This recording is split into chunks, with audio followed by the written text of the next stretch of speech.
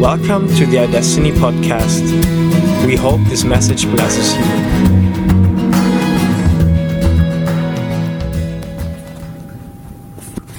So, what we're going to do is maybe we're going to have a look through the book of Romans over the next few days, and we'll go on complete tangents at points and wander off into the middle of nowhere and all sorts of other different things.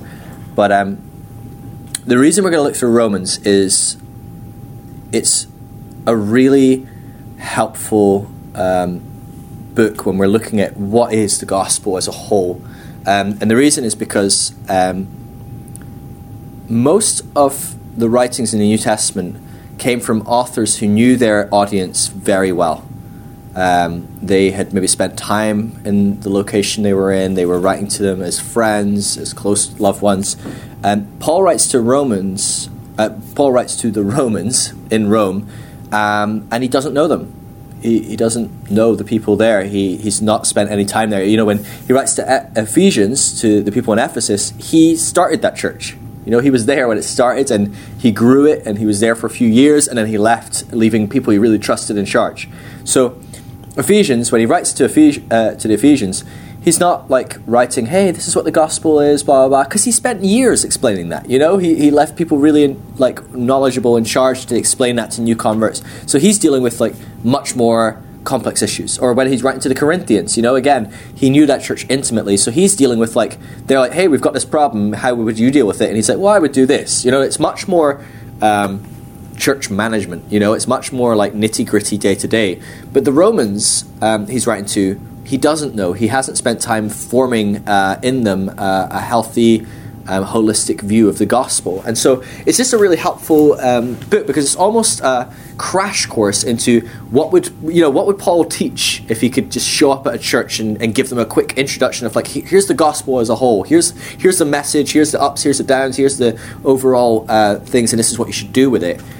It's actually really helpful. And one of the things that we often miss about Romans is that it was written to Jews. And you might think, you think Romans, you think it's written to people in Rome. The last people you think of are Jews. You know what I mean? You're thinking of, I don't know, people in their big, weird hats and their Roman centurion costumes. And, you're thinking of Romans. That's what you're thinking of, yeah? But actually it was written to a Jewish group in Rome.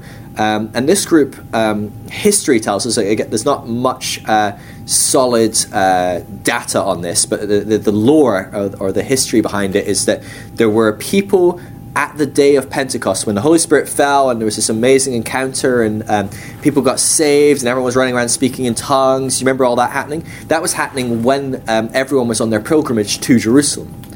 And so there's people in all these different countries, and they were all hearing their own language, and remember all that's going on. The lore is, the history is that there were people from the Roman synagogue doing a pilgrimage to Israel that were there that day, got radically saved, and encountered God in this amazing way. The Holy Spirit falls and just boom. And they're like, what must we do? And Peter preaches this awesome message. All Spirit's going to fall on all the flesh. And this is what you're going to be saying. You killed Jesus, but he's come and he's returned and he's forgiven all. And, the Spirit's fallen on all. And he's given this amazing message. And these people from Rome got saved and then went home. Right? I mean, that's what you do when you finish your pilgrimage. And so they went home having this incredible encounter with God and this brand new message about this Messiah, about this radical transformation in what it was to be a Jew. And yet, can you see a problem with that? It's not as if they were discipled for 2 years or whatever by Paul and then went off and started a church. They went back to their synagogue and they started telling this message about, hey, we were there and there was this crazy thing happened, and this guy Peter, who no one knows, right? He's completely uneducated. He's a fisher guy. That's the technical term. He's a fisherman. I mean, that's what they said about Peter, wasn't it? They said, who are these guys? These apostles? They're just uneducated fishermen. They don't know what they're talking about. And so this is them. They're like, well, this guy, and he just preached this good message, and this is what's going on. And they preached this message, and basically what happened is what would happen in most churches. It split, right? So a lot of the Jews stayed in the synagogue, and a lot of people followed these guys and says, yeah, we're all about this message. It's amazing. Love, redemption, acceptance, forgiveness, God coming and being a man. This is amazing. Wow, powerful. And so they shifted and started their own movement, which became the church in Rome. But the church in Rome was largely Jewish. It was from the synagogue. And so in time, people joined. People from the local area that weren't Jewish, they would hear this message and join and be part of this movement. But largely its core foundation was Jewish. It was from the Jewish belief system and the Jewish background. And so can you imagine you are having a good Sunday morning service, or afternoon where we are. We have a nice Sunday service, and all of a sudden someone walks in during worship and you've never seen them before. You go, cool, unbeliever, that's cool, like hopefully get saved, or something like that or whatever. And you walk in fact you don't even know if they're an unbeliever or not, you just don't know, they're just some stranger. They walk in, and as the worship's happening they just go poof, and they fall flat on their face having this crazy encounter with God. Maybe they're yelling or screaming or laughing or whatever that looks like for you, that you would deem like, wow, they're having a good encounter with God, whatever it is. Maybe they're crying, maybe they're whatever. And worship finishes and they get up and they listen to a 30-minute message, and it might be from anyone. Pick anyone in the church, just like, it's a message, and it's about one thing quickly, like most Sunday morning services are not an overview of the whole gospel and every element of the gospel. Do you know what I mean? It's just a little bit. So it might be like how to be a good dad, or like how to love God in the workplace, or or how to witness in the workplace, or like different things like that. But it's probably not the most holistic, this is all it is to be a Christian message. So they sit there for 25 minutes and hear a message, and the message ends and they get up and they're on their way out the door. They walk to the back and someone catches them and is like, oh, did you enjoy this? Incredible, changed my life forever, I'm going to go plant a church, I'll see you later. And they left. You'd be like, who was that guy? What's he going to do? And what the heck is his church going to look like? Right? Because you're like, does he know anything? Like, was he taught anything? Like, now you're reevaluating the sermon and you're like, the sermon was okay, but wouldn't plant a church on that. And this is kind of like a little bit like what's happened here in Rome, is that these guys are Jews. They're really ingrained in Jewish culture. They heard a good message. Maybe they were around for a couple of days or whatever. They weren't, probably didn't just get up and walk away. And they probably talked to some of these guys, Peter and the apostles. But for the most part, they had this experience and they went home and they started being Christians. And they didn't have much to go on. And so Paul, who is like teacher extraordinaire, right? He travels all over the world. He's teaching. He's establishing churches. He's staying there for years, ingrained good teaching in them, good theology. Most of his letter is challenging people's theology, saying, "Hey, you're believing this? That's totally wrong. You've got to believe this. This is what the truth is." Like, he's really big on like us understanding the truth and walking in the truth. He is hearing all these stories about the Roman Church, and he's thinking, "I don't know these guys." And Paul's head's pretty big, right? So he's the one that's like, right? Because he challenges all the disciples on that as well. He's constantly challenging them and going, I'm right, you're wrong. And eventually the disciples agree with him, right? So Peter, in his own book, he writes, hey guys, Paul's stuff is really hard to understand. It's really intense. It's full on.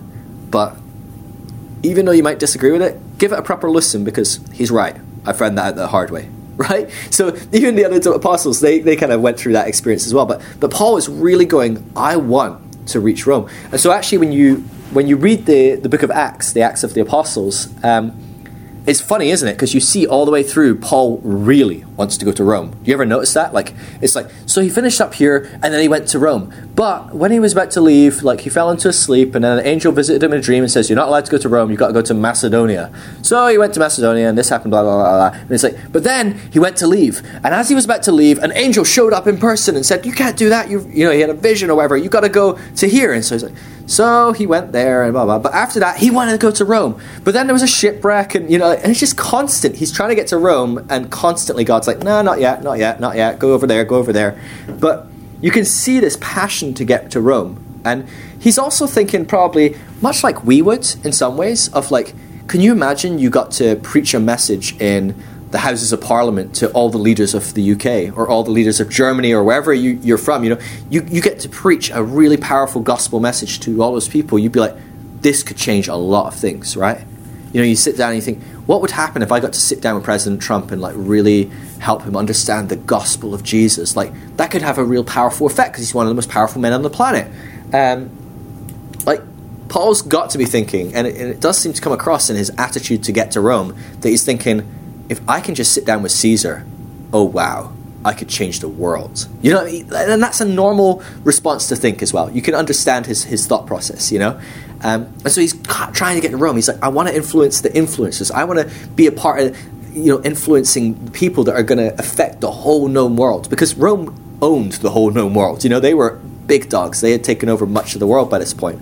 And so when he writes to Rome, he's writing in this period where he's trying to get there, but he can't get there. And he's got friends that have made it there, and, you know, and so there's some stuff going on. It's not that he's like, they're all idiots and they don't know the truth and, you know, it's going to be a disaster. But he's really just really passionate about getting them to understand the gospel, walking it, making sure they're walking in a really healthy way and living an amazing life and enjoying God in the fullness that they could. And so in that context, when we read the book of Romans, this letter that he wrote, we get to see a man who is passionate about them understanding the fullness of the gospel from beginning to end. What does it look like? What are all the different elements? And so if you're an introduction to what is the gospel, it's much better than Galatians or Ephesians or Corinthians, because those are written to people that he'd already covered that. But this is like, you've never heard my message, let me give you my message at its base, core system. And at times he goes a bit deeper towards the end of the book. And so that's the reason we're going to look through Romans, is I want us to go on that same journey and understand what's going on for the Jewish Christians, these Christians that come from this Jewish system in Rome, what they're figuring out, what they're working through. And so what we'll find is Paul is really challenging a lot of what they probably held as their system, as their value, in the same way that Jesus really challenged the Israelites. And, hey, you think God's like this, but he's really not. He's like this, you know? And that was a real hard message, but it was important, you know? It was really important that people understood what Jesus is saying of like, hey, God's not like this. He's much more like me. He's exactly like me, in fact. And so Paul starts Romans, and he's writing to this group. And it's important that we know that this is a group of people that think they're it, right? The Israelites thought they were it. They were God's gift to the planet. And they had reason to, because God had told them they were, right? And so it's no surprise that Israel thought they were the ones, the chosen ones, the important ones. We were God's people. Everyone else isn't, right? We're his favorites. They're not. Maybe under certain circumstances, people could kind of be grafted into Israel. You know, and so you would find, you know, like maybe they could, you know, bring in the stranger or the alien or the immigrant, and they could bring them into Israel, or, you know, they could find someone that was down on their luck and marry them in, or something like that. But for the most part, it's like, hey, I'm an Israeli, and I'm God's favorite person on the planet because my mum was an Israeli, and my dad was an Israeli, and their parents were Israelis. And that's what makes me so amazing, is I was born this way, right? And so Israel had like a bit of an ego problem in one sense. And it's important we understand that, because even though they've experienced some message of God, of Jesus, and encountered the Holy Spirit and stuff, they probably have a lot of this in them. You know what I mean? And especially in a church that is largely Jewish and is grafting in people to the message, they're allowing people to come out of Israel, out of Judaism. They're bringing, you know, Gentile believers into the church.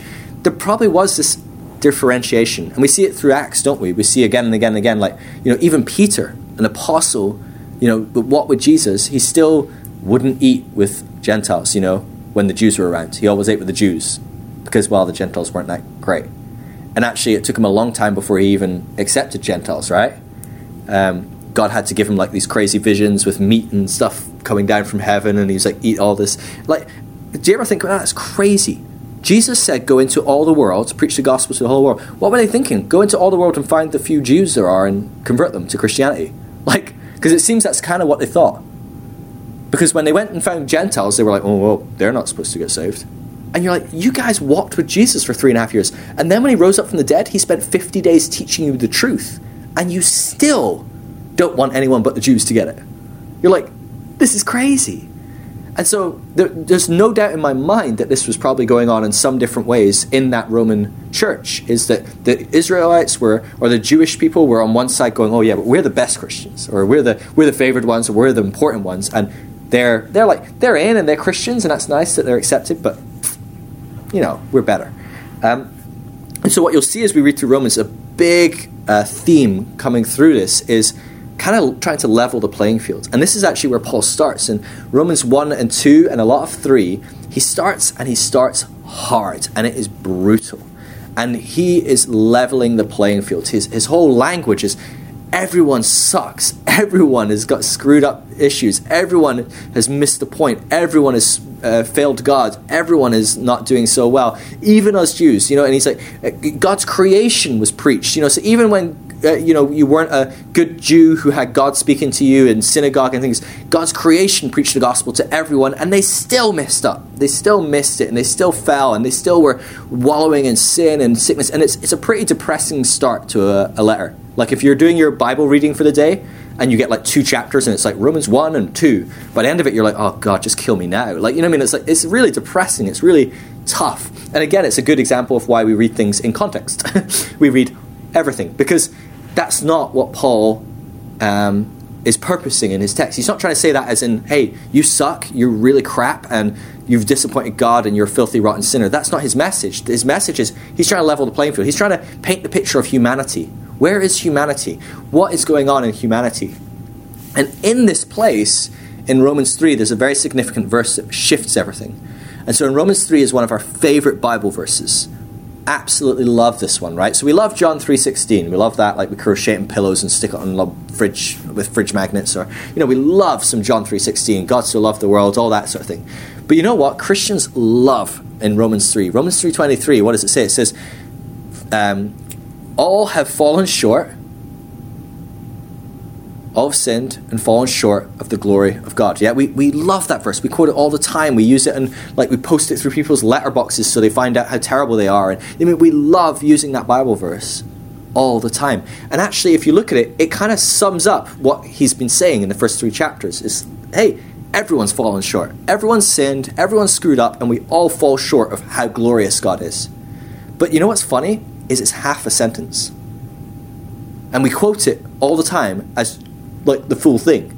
But actually it's half a sentence. It goes on. It says, all have sinned and fallen short of the glory of God, and have been freely justified in Jesus. That changes the meaning quite a bit, doesn't it? Because it's one thing to focus on all have sinned and fallen short of God. So we can paint everyone as a filthy, rotten sinner and terrible, but we don't paint them as, and they've been justified and freely forgiven by Jesus. We don't post that through the door. You don't post a letter through the door and saying, hey, you've been freely justified by Jesus. Enjoy your life. Right? And so Paul sums up this first 1, 2, 3 chapters. He's basically summing it up in this moment saying, look, everyone is screwed. And so you're reading this as a Jew and you're thinking, well, we're pretty hooked up, We know all the nations are sinful and terrible, and we know we don't do that well. We screw up, but we've got our sacrifices, and we've got the temple, and we've got our different devotions and our feasts, and we know how to make ourselves right and holy before God, and he makes exceptions for us because we're his people. And Paul comes in swinging hard and goes, they suck, you suck, everyone sucks, right? It's like the worst Oprah moment ever.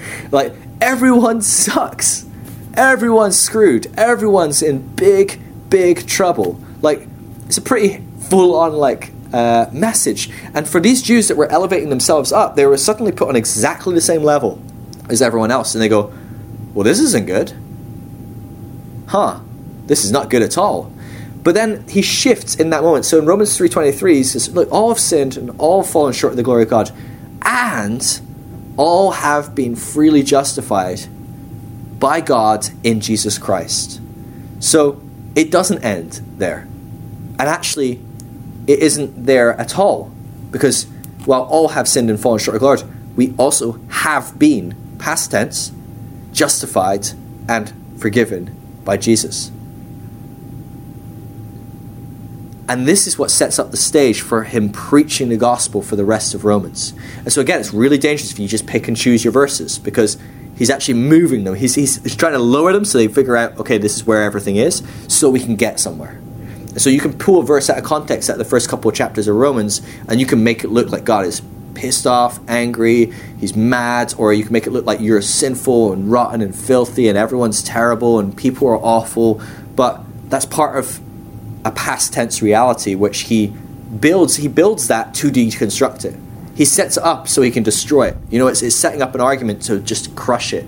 And so he sets it up and he says, no, we have been freely justified by Jesus. And so, but then he builds on this, and this is where we start to see an outworking of what he's trying to explain. And so we'll maybe read some of it. I think that will probably help. But let's jump in around that time. So, for all have sinned, I'm reading from Romans 3, verse 23. And you can follow along if you want. I'm reading the ESV, so if you don't have the ESV, it might be a bit harder to follow. But you can trust me, I'm reading it. I just checked. This is the Phil Drysdale translation. No. For all have sinned and fall short of the glory of God, and are justified by his grace as a gift through the redemption that is in Jesus Christ, whom God put forward as a propitiation, and we can look at that a bit later on, as by his blood to be received by faith. This was to show God's righteousness, because in his divine forbearance he had passed over former sins. It was to show his righteousness at the present time, so that he might be just and the justifier of the one who has faith in Jesus. Then what becomes of our boasting? Is it excluded? By what kind of law? By a law of works? No, by the law of faith. For we hold that one is justified by faith apart from works of the law. Or is God the God of Jews only? So you see what he's doing here? He's pointing to the Jews and he's saying, look, what are you boasting in? Can you still boast? And he's saying, maybe you can boast in the law. And he's like, well, the problem is it's not by the law that you're saved now. You're saved by faith. And so he's like, well, maybe we can boast by faith. And then he sort of goes on a bunny trail and goes, oh, is God the God of only the Jews? And he's like, is he not the God of the Gentiles as well? Yes, of the Gentiles also, since God is one who will justify the circumcised by faith and the uncircumcised by faith. And so Paul often talks about circumcised, uncircumcised to clarify between Gentiles and Jews. And so, which is huge in that context. They loved their old circumcision, the Jews. They were really into circumcision. I'm not really sure how they did the whole testing and checking. It's like an awkward thing. But yeah. So then, do we overthrow the law by this faith? By no means. On the contrary, we uphold the law, and we'll get to the law probably on Friday. So jumping into to chapter 4, it says, "What then shall we say was gained by Abraham, our forefather, according to the flesh?" So they're saying Abraham was the beginning of all of this. He's our dad. Like it's by him that we're saved. So what did he gain? What did he do to gain something? And it says, "For if Abraham was justified by works, he has something to boast about, but not before God. For what does the scripture say? Abraham believed God, and it was counted to him as righteousness. Now to the one who works, his wages are not counted as a gift, but as his due. And to the one who does not work, but believes in him who justifies the ungodly, his faith is counted as righteousness. Just as David also speaks of the blessing of the one who God counts as righteous apart from works. Blessed are those whose lawless deeds are forgiven and whose sins are covered. Blessed is a man whom the Lord will not count his sins." Okay, so let's pause there, because I know I'm reading a lot of scripture, but I'm going to stop here and there and go over it and kind of explain it a bit, because I know it's a lot to follow. Here he's saying, right, Abraham's your dad, right? And this is because to the Jews, it was all about your heritage, yeah? It was all about, we are Jews because we were born Jews, and our parents were Jews, and our grandparents are Jews, and their grandparents are Jews, and eventually you get back to Abraham. So we came from Abraham, that's why we're it. That's why we're the bomb and you suck. It's really like very much how they viewed everything. And so they're saying, well, okay, let's go back to Abraham and let's see what he did that made him so wonderful. And they're saying, what did he do? Did he do something? And Paul's argument is, he didn't do anything. He just believed God. And so just believing God, he was made righteous. And so he's saying it's not about what you do. He says, in fact, if a worker does something for you, you don't give him something as a gift. You pay him what he did. Like you pay him what he's owed. And he's saying, but actually that's not what happened here. Abraham believed, and what was given to him was just a gift because he believed in God. And so he's trying to frame up saying, look, this isn't about what you do. Because if there's one thing that the Jews held in high regard next to who we are, we're sons of Abraham, it was we have the law and we do the law. It's really important to us that we understand this. Because the truth is, they knew that they messed up. They knew that they screwed up, and they weren't oblivious to their history, right? The Jews had a lot of history, and it's recorded all the way through the Old Testament. They screwed up a lot. But what made the Jews special is God gave them a bunch of rules, and laws and said, here's what you do. If you do it, we'll bless you. If you don't do it, I won't bless you. I'll curse you. But even when you screw up, there's some things you can do that will cover up your sin. You can do this sacrifice, or you can do this, And so they held in high regard that at least we can be Jews by obeying this law and doing the right thing. So it was really important. And so we'll jump into verse 9. Is this blessing then only for the circumcised, so only for the Jews, or also for the uncircumcised, the Gentiles? For we say that faith was counted to Abraham as righteousness. How then was it counted to him? Was it before or after he became circumcised? So the Jews were, one of the things God said to them was like, I want you to be circumcised. And so to be a good Jew, you had to be circumcised, which is not great news to most people. And so he says, right, I want you to be circumcised, and that's how I know you're a good, faithful, obedient Jew. And so all the Jews would go, are you circumcised? Yeah. Are you circumcised? Yeah. Okay. You guys are good Jews. You're Jews. You're in our family, and you are faithful to God. God loves you because you're a circumcised Jew. And they would look at someone else, a Gentile, and go, you're not circumcised. You're a Gentile. You're a heathen, a pagan. You're evil. You're wrong. You're bad. And God doesn't love you. You're not in the family. You're not accepted. But Paul's sitting here going, well, when God said to Abraham, I'm giving you all righteousness, was he circumcised? Which is like a bad question to ask Jews, right? Because he's basically just poking them in the side, right? He's giving them a good jab at what they really don't want to be jabbed, right? Their precious beliefs. And he's saying, they weren't, were they? Abraham wasn't circumcised. So circumcision didn't get Abraham his righteousness. It wasn't because he did what God wanted. He got circumcised long after he did what God wanted. He believed. And he says, he received circumcision as a seal of the righteousness that he had by faith while he was uncircumcised. So he says, God blessed him and made him righteous before he did anything. And then he did what he should do afterwards. The purpose was to make him the father of all who believe without being circumcised. So he's saying, you guys think you're special? You guys think you're the son of Abraham because you're circumcised and because you come from his lineage? He's saying, but actually, God blessed him before he was circumcised, and anyone that isn't circumcised is also his son, if they believe like he does. And that is probably one of the most offensive messages you could ever preach to a Jew. To say, that person over there that is not part of your heritage, that doesn't follow your tradition, if they believe the same as Abraham, if they believe in God in the same way, they're saved, and they're his son. Like, that takes away what makes me special. And that disqualifies all these things I'm doing to make me special. You've ripped away at the heart of me all these great things that I can do and stand on and say, this is what makes me right before God. This is what makes me faithful. This is what makes me good and just. And so it's a hugely offensive thing that Paul's doing here. He's really challenging. And you've got to remember, this is written to Jews. It's a Jewish group. And so it really, really would have been quite an offensive message. You wouldn't want to be the messenger that delivered this letter, You'd drop the letter off and be like, I'm going to leave now. You wouldn't hang around for tea. The purpose was to make him the father of all who believe without being circumcised, so that righteousness would be counted to them as well. And to make him the father of the circumcised who are not merely circumcised, but also walk in the footsteps of the faith that our father Abraham had before he was circumcised. That is the nail in the coffin.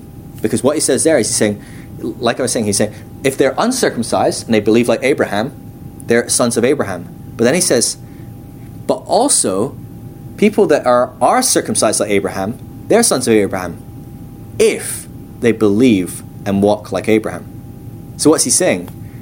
You can't trust just because you're in the family you're in. And so not only does he let all these people out there in, he's actually starting to disqualify people that were in. All these people that were like, well, I'm circumcised, I'm safe, I'm a Jew. God loves me. And Paul goes, you don't believe like Abraham, so you're not part of the family. That's a hugely exclusive and terrifying message if you're only standing on, hey, I signed up, I ticked the box, I did something, right? And the parallel might be today of people that walk in church and say a prayer and don't really care. And that's it. I said the right prayer, I'll go to heaven one day or something like that. And the parallel is like, well, that's not what it's about. It was never about saying a prayer. It was never about ticking a box. It was always about relationship. It was always about that engagement with God.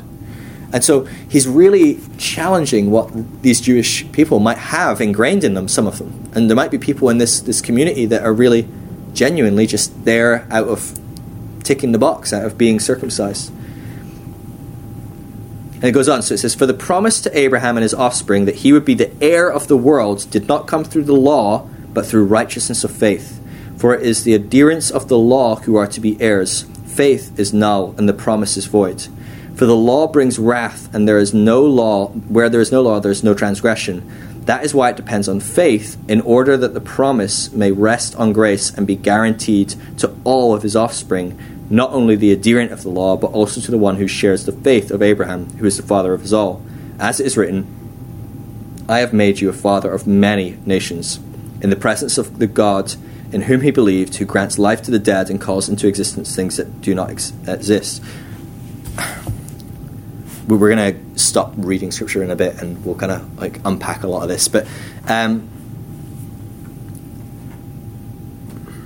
again, he's hammering home here. He's saying, you think it's about law, you think it's about doing the right thing, but Abraham didn't do the right things. It wasn't about that. He wanted Abraham to be the father of faith, of Judaism, of his way, because he was a man of faith, not of law. He wasn't a man who did all the right things. In fact, if you look at Abraham's life, he didn't do much right ever. He's a pretty terrible excuse for a man who's godly, amazing, wonderful guy. You can't read his story and get onto the next page without reading him screwing up. He screws up every single story. And so I think this is kind of God's kind of plan here. He's saying, hey, I'm not after someone that gets it right every time. I'm not after someone that ticks all the boxes. I'm after someone that has faith. And this man is a man of faith, and therefore this religion is a religion of faith. And so then it says this. In the presence of God in whom he believed, who gives life to the dead and calls into existence the things that do not exist. In hope, Abraham believed against hope that he should become the father of many nations. As he'd been told, so shall your offspring be. He did not weaken in faith when he considered his own body, which was as good as dead, since he was about 100 years old, or when he considered the barrenness of Sarah's womb. No unbelief made him waver concerning the promises of God, but he grew strong in his faith, and he gave glory to God, fully convinced that God was able to do what he had promised. Stop and think about that. Do you hear what I just read? Listen again, right? Think about Abraham's story. Do you remember Abraham's story? God promises him, hey, you're going to have a son, and there's going to be thousands and thousands and thousands, millions coming from your descendancy. Do you remember that story? Do you remember how it went? Remember how Abraham ended up having a son? Do you remember the story in Genesis? He had the son, the next day, immediately, right? Him and Sarah? No, right? Read this story and tell me if it's true, right? This is Paul writing in the Bible, okay? Tell me if this is true. In hope, he believed against hope that he should become the father of many nations, as he'd been told, so shall your offspring be. He did not weaken in faith when he considered his own body, which was as good as dead since he was about 100 years old, or when he considered the barrenness of Sarah's womb. No unbelief made him waver concerning the promise of God, but he grew strong in his faith as he gave glory to God, fully convinced that God was able to do what he promised. Do you remember the story in Genesis? Does that sound remotely accurate? It's night and day, right? I mean, remember the story? It's ridiculous. Abraham was pretty excited for about 10 minutes, and he believed it in the moment. In fact, he came running home to Sarah, didn't he? And he says, Sarah, we're going to have a son, and it's going to be amazing. And, right? But what's really funny, in fact, let me quickly read, in fact, I won't even read it, it's too much work. Hebrews 11:11. Sarah, and this is, Hebrews 11 is the Hall of Faith passage. You remember that? It lists all these people with amazing faith. Hebrews 11:11. Sarah, Abram's wife, even though she was barren in old age, never doubted God or wavered, believing he would give her a son. That's another one to think about, right? Because it sounds a bit like this story, right? But you go back to Genesis and you consider the two stories of Sarah, right? She's only really mentioned as having an active participatory part in two parts. First part, Genesis 18, I believe. Abraham comes running home after this amazing encounter with God, and he gets his prophecy and he says, we're going to have a kid. It's going to be amazing. And you've got to remember their whole life they've been barren. And they're old at this point. They're like in their 80s or 90s, I think, at this point. And he says, we're going to have a kid. It's going to be amazing. And I'm going to have this massive multitude of people. And they're going to be this nation that blesses all the nations. And it's going to be incredible. And what does she say? You and me have a kid. Are you kidding? And she laughs at him. That's Sarah's response. This woman who never doubted or never wavered and always believed that God would give her a son. Her response was she laughed in his face. And the best part of the story, I love this, is God shows up right there in the tent and just goes, Sarah, why are you laughing? Can you imagine how bad you feel, right? So he shows up and he says, God told us we're going to have a kid. And you're like, yeah, fat chance, you're being an idiot. That's stupid. And you laugh in his face. And then God shows up and starts going, hey, Sarah, why are you laughing at me? And then the best part, I wasn't laughing. Like, why would you even try that with God, right? If God shows up and goes, why are you laughing at me? The last thing you do is like, I wasn't laughing. Like, he knows. Like, at least make up a good excuse. Like, oh, I was thinking of a funny joke I heard earlier. Sorry. Like, it's just ridiculous. It's such a bizarre story. And then what's funny about it is their son ends up being called Laughter. That's his name. Isaac, it means laughter. And so, like, God had the last laugh on that one, I think. But Sarah did not believe. And actually, the second time Sarah shows up in the stories, it's quite funny. She goes to Abraham and she says, Abraham, I've been pondering this prophecy you have, which is quite a good start, right? Because you think of like Mary, like pondering the prophecy God gave her, and then she gives birth to Jesus. And it's like amazing, right? Oh, I've been pondering this prophecy, Abraham. And you're like, this is it. Sarah's got like her moment to shine. She's only in the Bible twice, right? I mean, in the Old Testament, in this, she only has like strong participatory roles where she's talking and stuff twice. So you really, if you had 2 points in the Bible, you were going to be there. You'd really want those to be your best days. Do you know what I mean? You want them to be like your A game. And so she really screwed up the first time, got called out on it. Second time, she's like, all right, Abraham, I've been considering this prophecy. Go sleep with your slave and have a baby, because I can't have one. Like, that does not sound like Sarah never doubted or wavered in faith. It sounds like Sarah never had faith. Right? I mean, like, it's just like so opposite. And it's not like Abraham is different. Abraham consistently doesn't believe and actually goes ahead and does it, doesn't he? And so this is what I love, is that apparently God chooses to remember only what he wants. It's amazing to me. Like, when he says, I choose to remember not your sins, when he says your sins are as far as the east is from the west, that's how far they are from me. I have no recollection of your sins. I don't think he's kidding. Like, it sounds like he's got like serious amnesia. Because he goes, Abraham, strongest faith I've ever seen. Maybe as much as Sarah. She had amazing faith. Like, and you're like, dude, you were there. Like, you don't even need a Bible. I know that wasn't what happened. And that's how he records it. And the best part of it, he goes, so Abraham, his faith, that's what I'm expecting from you guys. If you have faith like Abraham, you're in. And you think, oh, thank God I can do that. Because he basically had none. Like, he had like this much faith that lasted about 12 minutes. Like, I can maybe muster up that faith. Like, that's an encouraging, like, moment.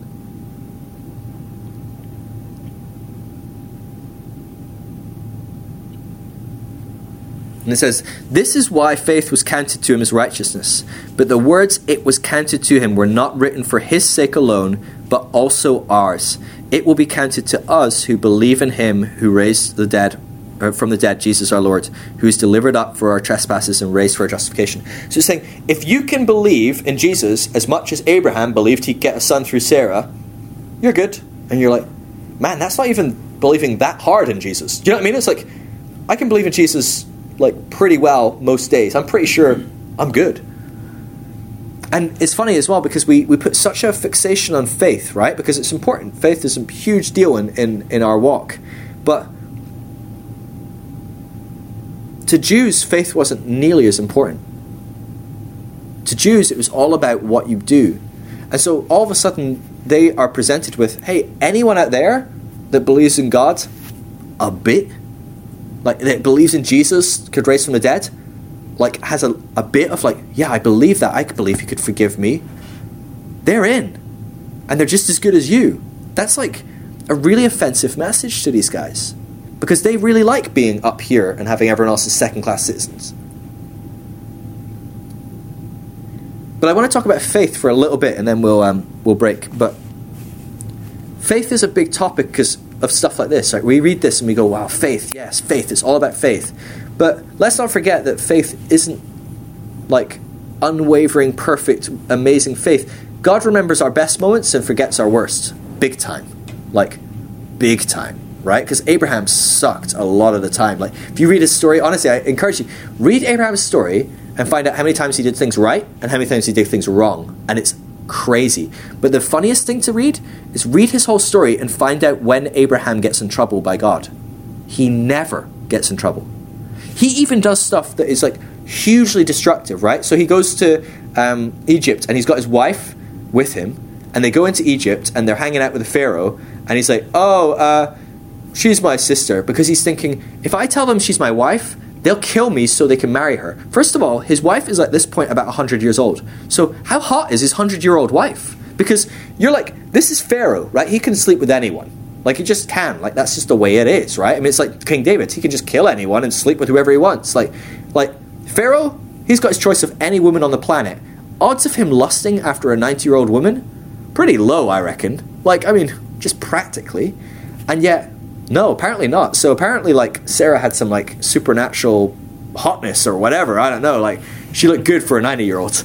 But Abraham's sitting there thinking, they're going to kill me so they can marry, so he can be with Sarah. So he says, oh, she's my sister, right? Basically saying, you can sleep with her if you want, because she's just my sister. And he's basically pimping out his wife so he doesn't die. And what's funny is God doesn't tell him off. God gets mad at Pharaoh. And Pharaoh comes across and he yells at Abraham. He's like, dude, your God told me that that's your sister. That's not your sister, that's your wife. And I almost slept with her, and that would have been screwed up. God would have been mad at me. You need to get your act together. And God never corrects Abraham. He calls Pharaoh into question. And what's funny is he goes back 15 years later. So now his wife is like 105, and he's still worried about it. So he does it again. The same freaking thing. He says, oh, that's my sister. Here, you can just sleep with her. And again, God doesn't call him on it. Like, he just goes, oh, Pharaoh, you better watch out for this, because that's not his sister. And you're like, this happens again and again. Abraham is deeply unfaithful, deeply disobedient, and yet God continues to walk with him, to believe in him more than he believed in God, and to trust him, and to say, I love how much faith you have. Which apparently was like, when Jesus says you need faith the size of a mustard seed, I don't think he was messing around. I think he's actually serious. I think like a really small amount of faith, and God's like, wow, that's amazing. And a lot of it comes down to like how we view faith. So if you look in, especially the charismatic church, we have this thing about faith of like, you got to climb and build your faith and grow your faith. And you guys have heard that a lot, right? Grow your faith, grow your faith, grow your faith. And I just think it's really messed up. Like, we have this idea of like Reinhard Bonnke has got like this amazing faith, and like Bill Johnson up there as well, and whoever else you like think, oh wow, they're amazing. And then you come down a bit and you're like, well, my pastor, he's got more faith than me, but not as much as Bill Johnson. I wish Bill Johnson was my pastor, or whatever. You work your way down, and eventually you get down here and you're like, well, that's me, pretty crappy. And then you look down at like the people you don't like and go, yeah, but at least I'm not as bad as them. They have no faith, or and then there's the unbeliever who's got like zero faith, or right. But we kind of have this. And one day I'll climb and climb and climb, and I'll have faith like Bill Johnson or Reinhard Bonnke. And I just don't know how much that's what God's talking about. Like, I just don't. Because on that spectrum, I'm sure Abraham looked good on some days, but on the whole, he's not very good. And so it makes me wonder, what is faith? When we look at the New Testament, we see all these calls to faith. When Jesus says, hey, I want you to have faith, what is he talking about? I think we talked about this a few weeks ago, but I want to reiterate it just because I think it's really important that we get it. The word in Greek, faith, is this word that basically means trust. It means acceptance. And what it is to hear God speak and to agree with it. It's not to somehow come to some amazing intellectual ascension. It's not to strive to try and believe something. Like, you don't have to try and believe something. You either do or you don't. Like, you've got two options when it comes to belief. You either do or don't. And so oftentimes we look at faith on this one scale, on one side of like, what, you've got lots of faith or little faith or a bit of faith. But I don't think that's what the Bible's talking about at all. I think the Bible is saying, in Romans it says you can grow by faith. It says faith comes by hearing the Word of God. And that Word of God, again, it's not the Bible. The word is rhema. And so it says faith comes when you hear God speaking to you right now. Like that moment where, when God speaks to you and just everything comes alive and you're like, whoa, God is like on this. And you're like, whoa. That moment you grow in faith. And what faith is, if faith is trust, of course it comes when God speaks. Because if God says to you and he says, hey, I'm going to provide for that bill. Well, if you trust that, you've just grown in faith. That's it. That's all that's required, is you trust that he said, I'm going to provide for that bill. But the problem is that we don't usually stop there. When God says, I'm going to pay for that bill, and you go, oh, okay, thanks. Wow. You have faith, right? So you shoot up and you're like, yes, I've grown in faith. I believe that God will pay for that bill.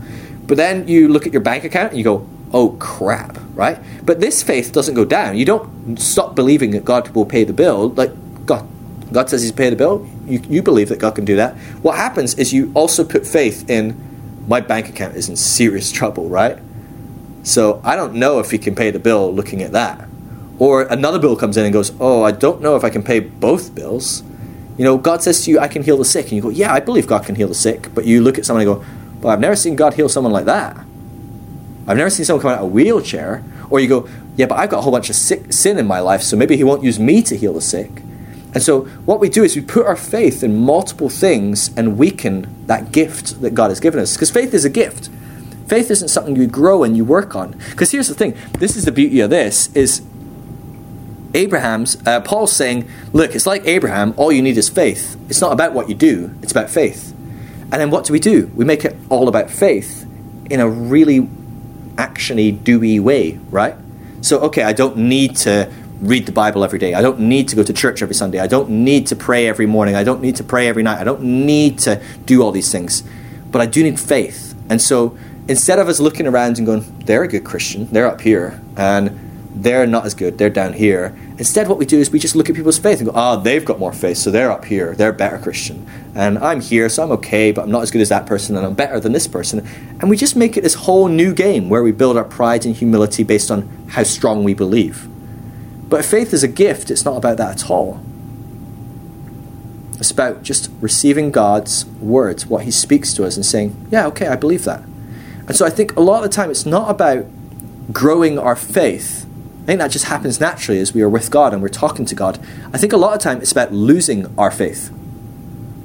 It's growing what God is saying and letting God speak and saying, okay, I believe that. Yes, thank you. But at the same time going, I'm going to throw out all these other beliefs that I'm holding.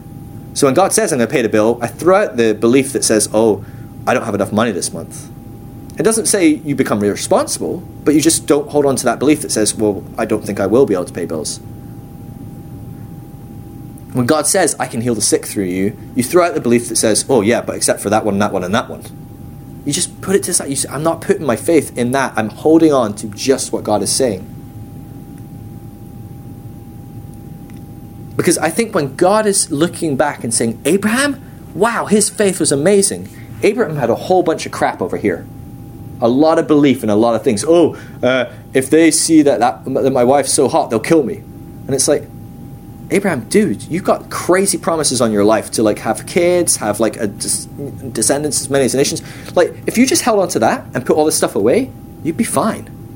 You wouldn't even worry. You'd show up at Egypt and see the Pharaoh and be like, yeah, that's my wife. She's smoking hot, isn't she? How you doing? You wouldn't have a fear of oh, you're going to kill me.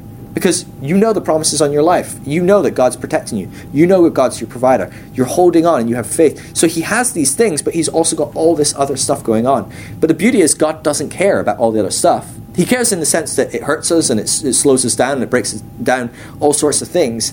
But he only sees the good in us. He only sees what we're holding on to of his. And he, in that place, is wanting us to work on the other stuff. He's wanting us to let go of the other stuff and lose all that faith we put in unhelpful stuff. But the beauty is, he's not basing it on anything other than, are you hearing what he's saying and saying, yeah, okay, I believe that. I receive that. That's exciting. It gets me really excited that the level of faith we need is minimal. It's not about growing and working and striving to grow our faith. It's not about looking at a situation and going, right, I gotta believe, because that doesn't do anything. It's not about that. And the truth is, Paul says, doesn't he? He says, it's by grace you're saved and not works. And he says, it's by grace through faith. He says, but, and this is Ephesians 2:8, he says, it's by grace through faith. And he says, but that faith is a gift, lest you were thinking of boasting about that. So what does he say there? He's saying, look, you used to boast in all the works you did, but it's not about works, it's by grace through faith. And he says, but even that faith, he's like, I can see where you're going. He's like, that faith is a gift, so don't even think about boasting about it. Because that's what we do, isn't it?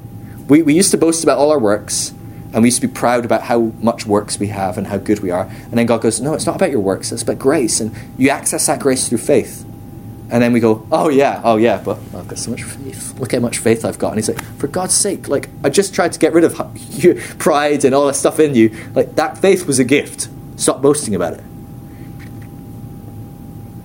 So it's important that we have that faith. Like, that faith is everything. It connects us to the grace. You know, we talked about that. Like, if I put, if you went to the ATM and you only had $20 in your account, and you put your card in and it says, how much do you want? Do you want $10, $20, $50, $100, $250? You'd be like, well, I know 20 is my highest option here, and I'm not even sure if that's a good idea. Maybe I'll take 10, right? I mean, that's what you would think if you've got £20 in the account. And so, just a no-brainer. I believe I have 20. All the information I have available to me is I have £20. I'm not going to take more. But if someone transferred £1 million to your account, you could take all the money you want out. It wouldn't make any difference, right? But if you don't believe someone's transferred £1 million to your account, you're still going to take either 10 or 20. There's no way you're hitting 100 because you don't believe you've got more than 20. And so your faith is hugely important, but your faith comes by hearing his voice. It comes by him saying, hey, I've put $1 million in your account. And you go, okay, I believe that. I receive that. Let's stop there because I don't want to belabor the point of Romans, of faith. But I just wanted to give that little bit of introduction and kind of see, he's trying to unravel some of this stuff. He's starting to unravel it's about being in the Jewish line and saying, well, actually, everyone outside the Jewish line is in. And he's unraveling it's about what I do. Am I circumcised? Am I obeying the law? And he's saying, well, actually, the people that aren't circumcised and aren't obeying the law, they're in as well, if they believe. And then he's even unraveling, but that belief isn't supposed to be this great, massive, amazing faith. It's not like only Bill Johnson and Reinhard Bonnke and Heidi Baker are saved. Even people like Abraham are saved. People that have pretty bad faith a lot of the time. So this would have really antagonized the Jews, and it's going to get more and more and more frustrating for them as well as time goes on, because he's going to keep poking and jabbing at different things that they believe.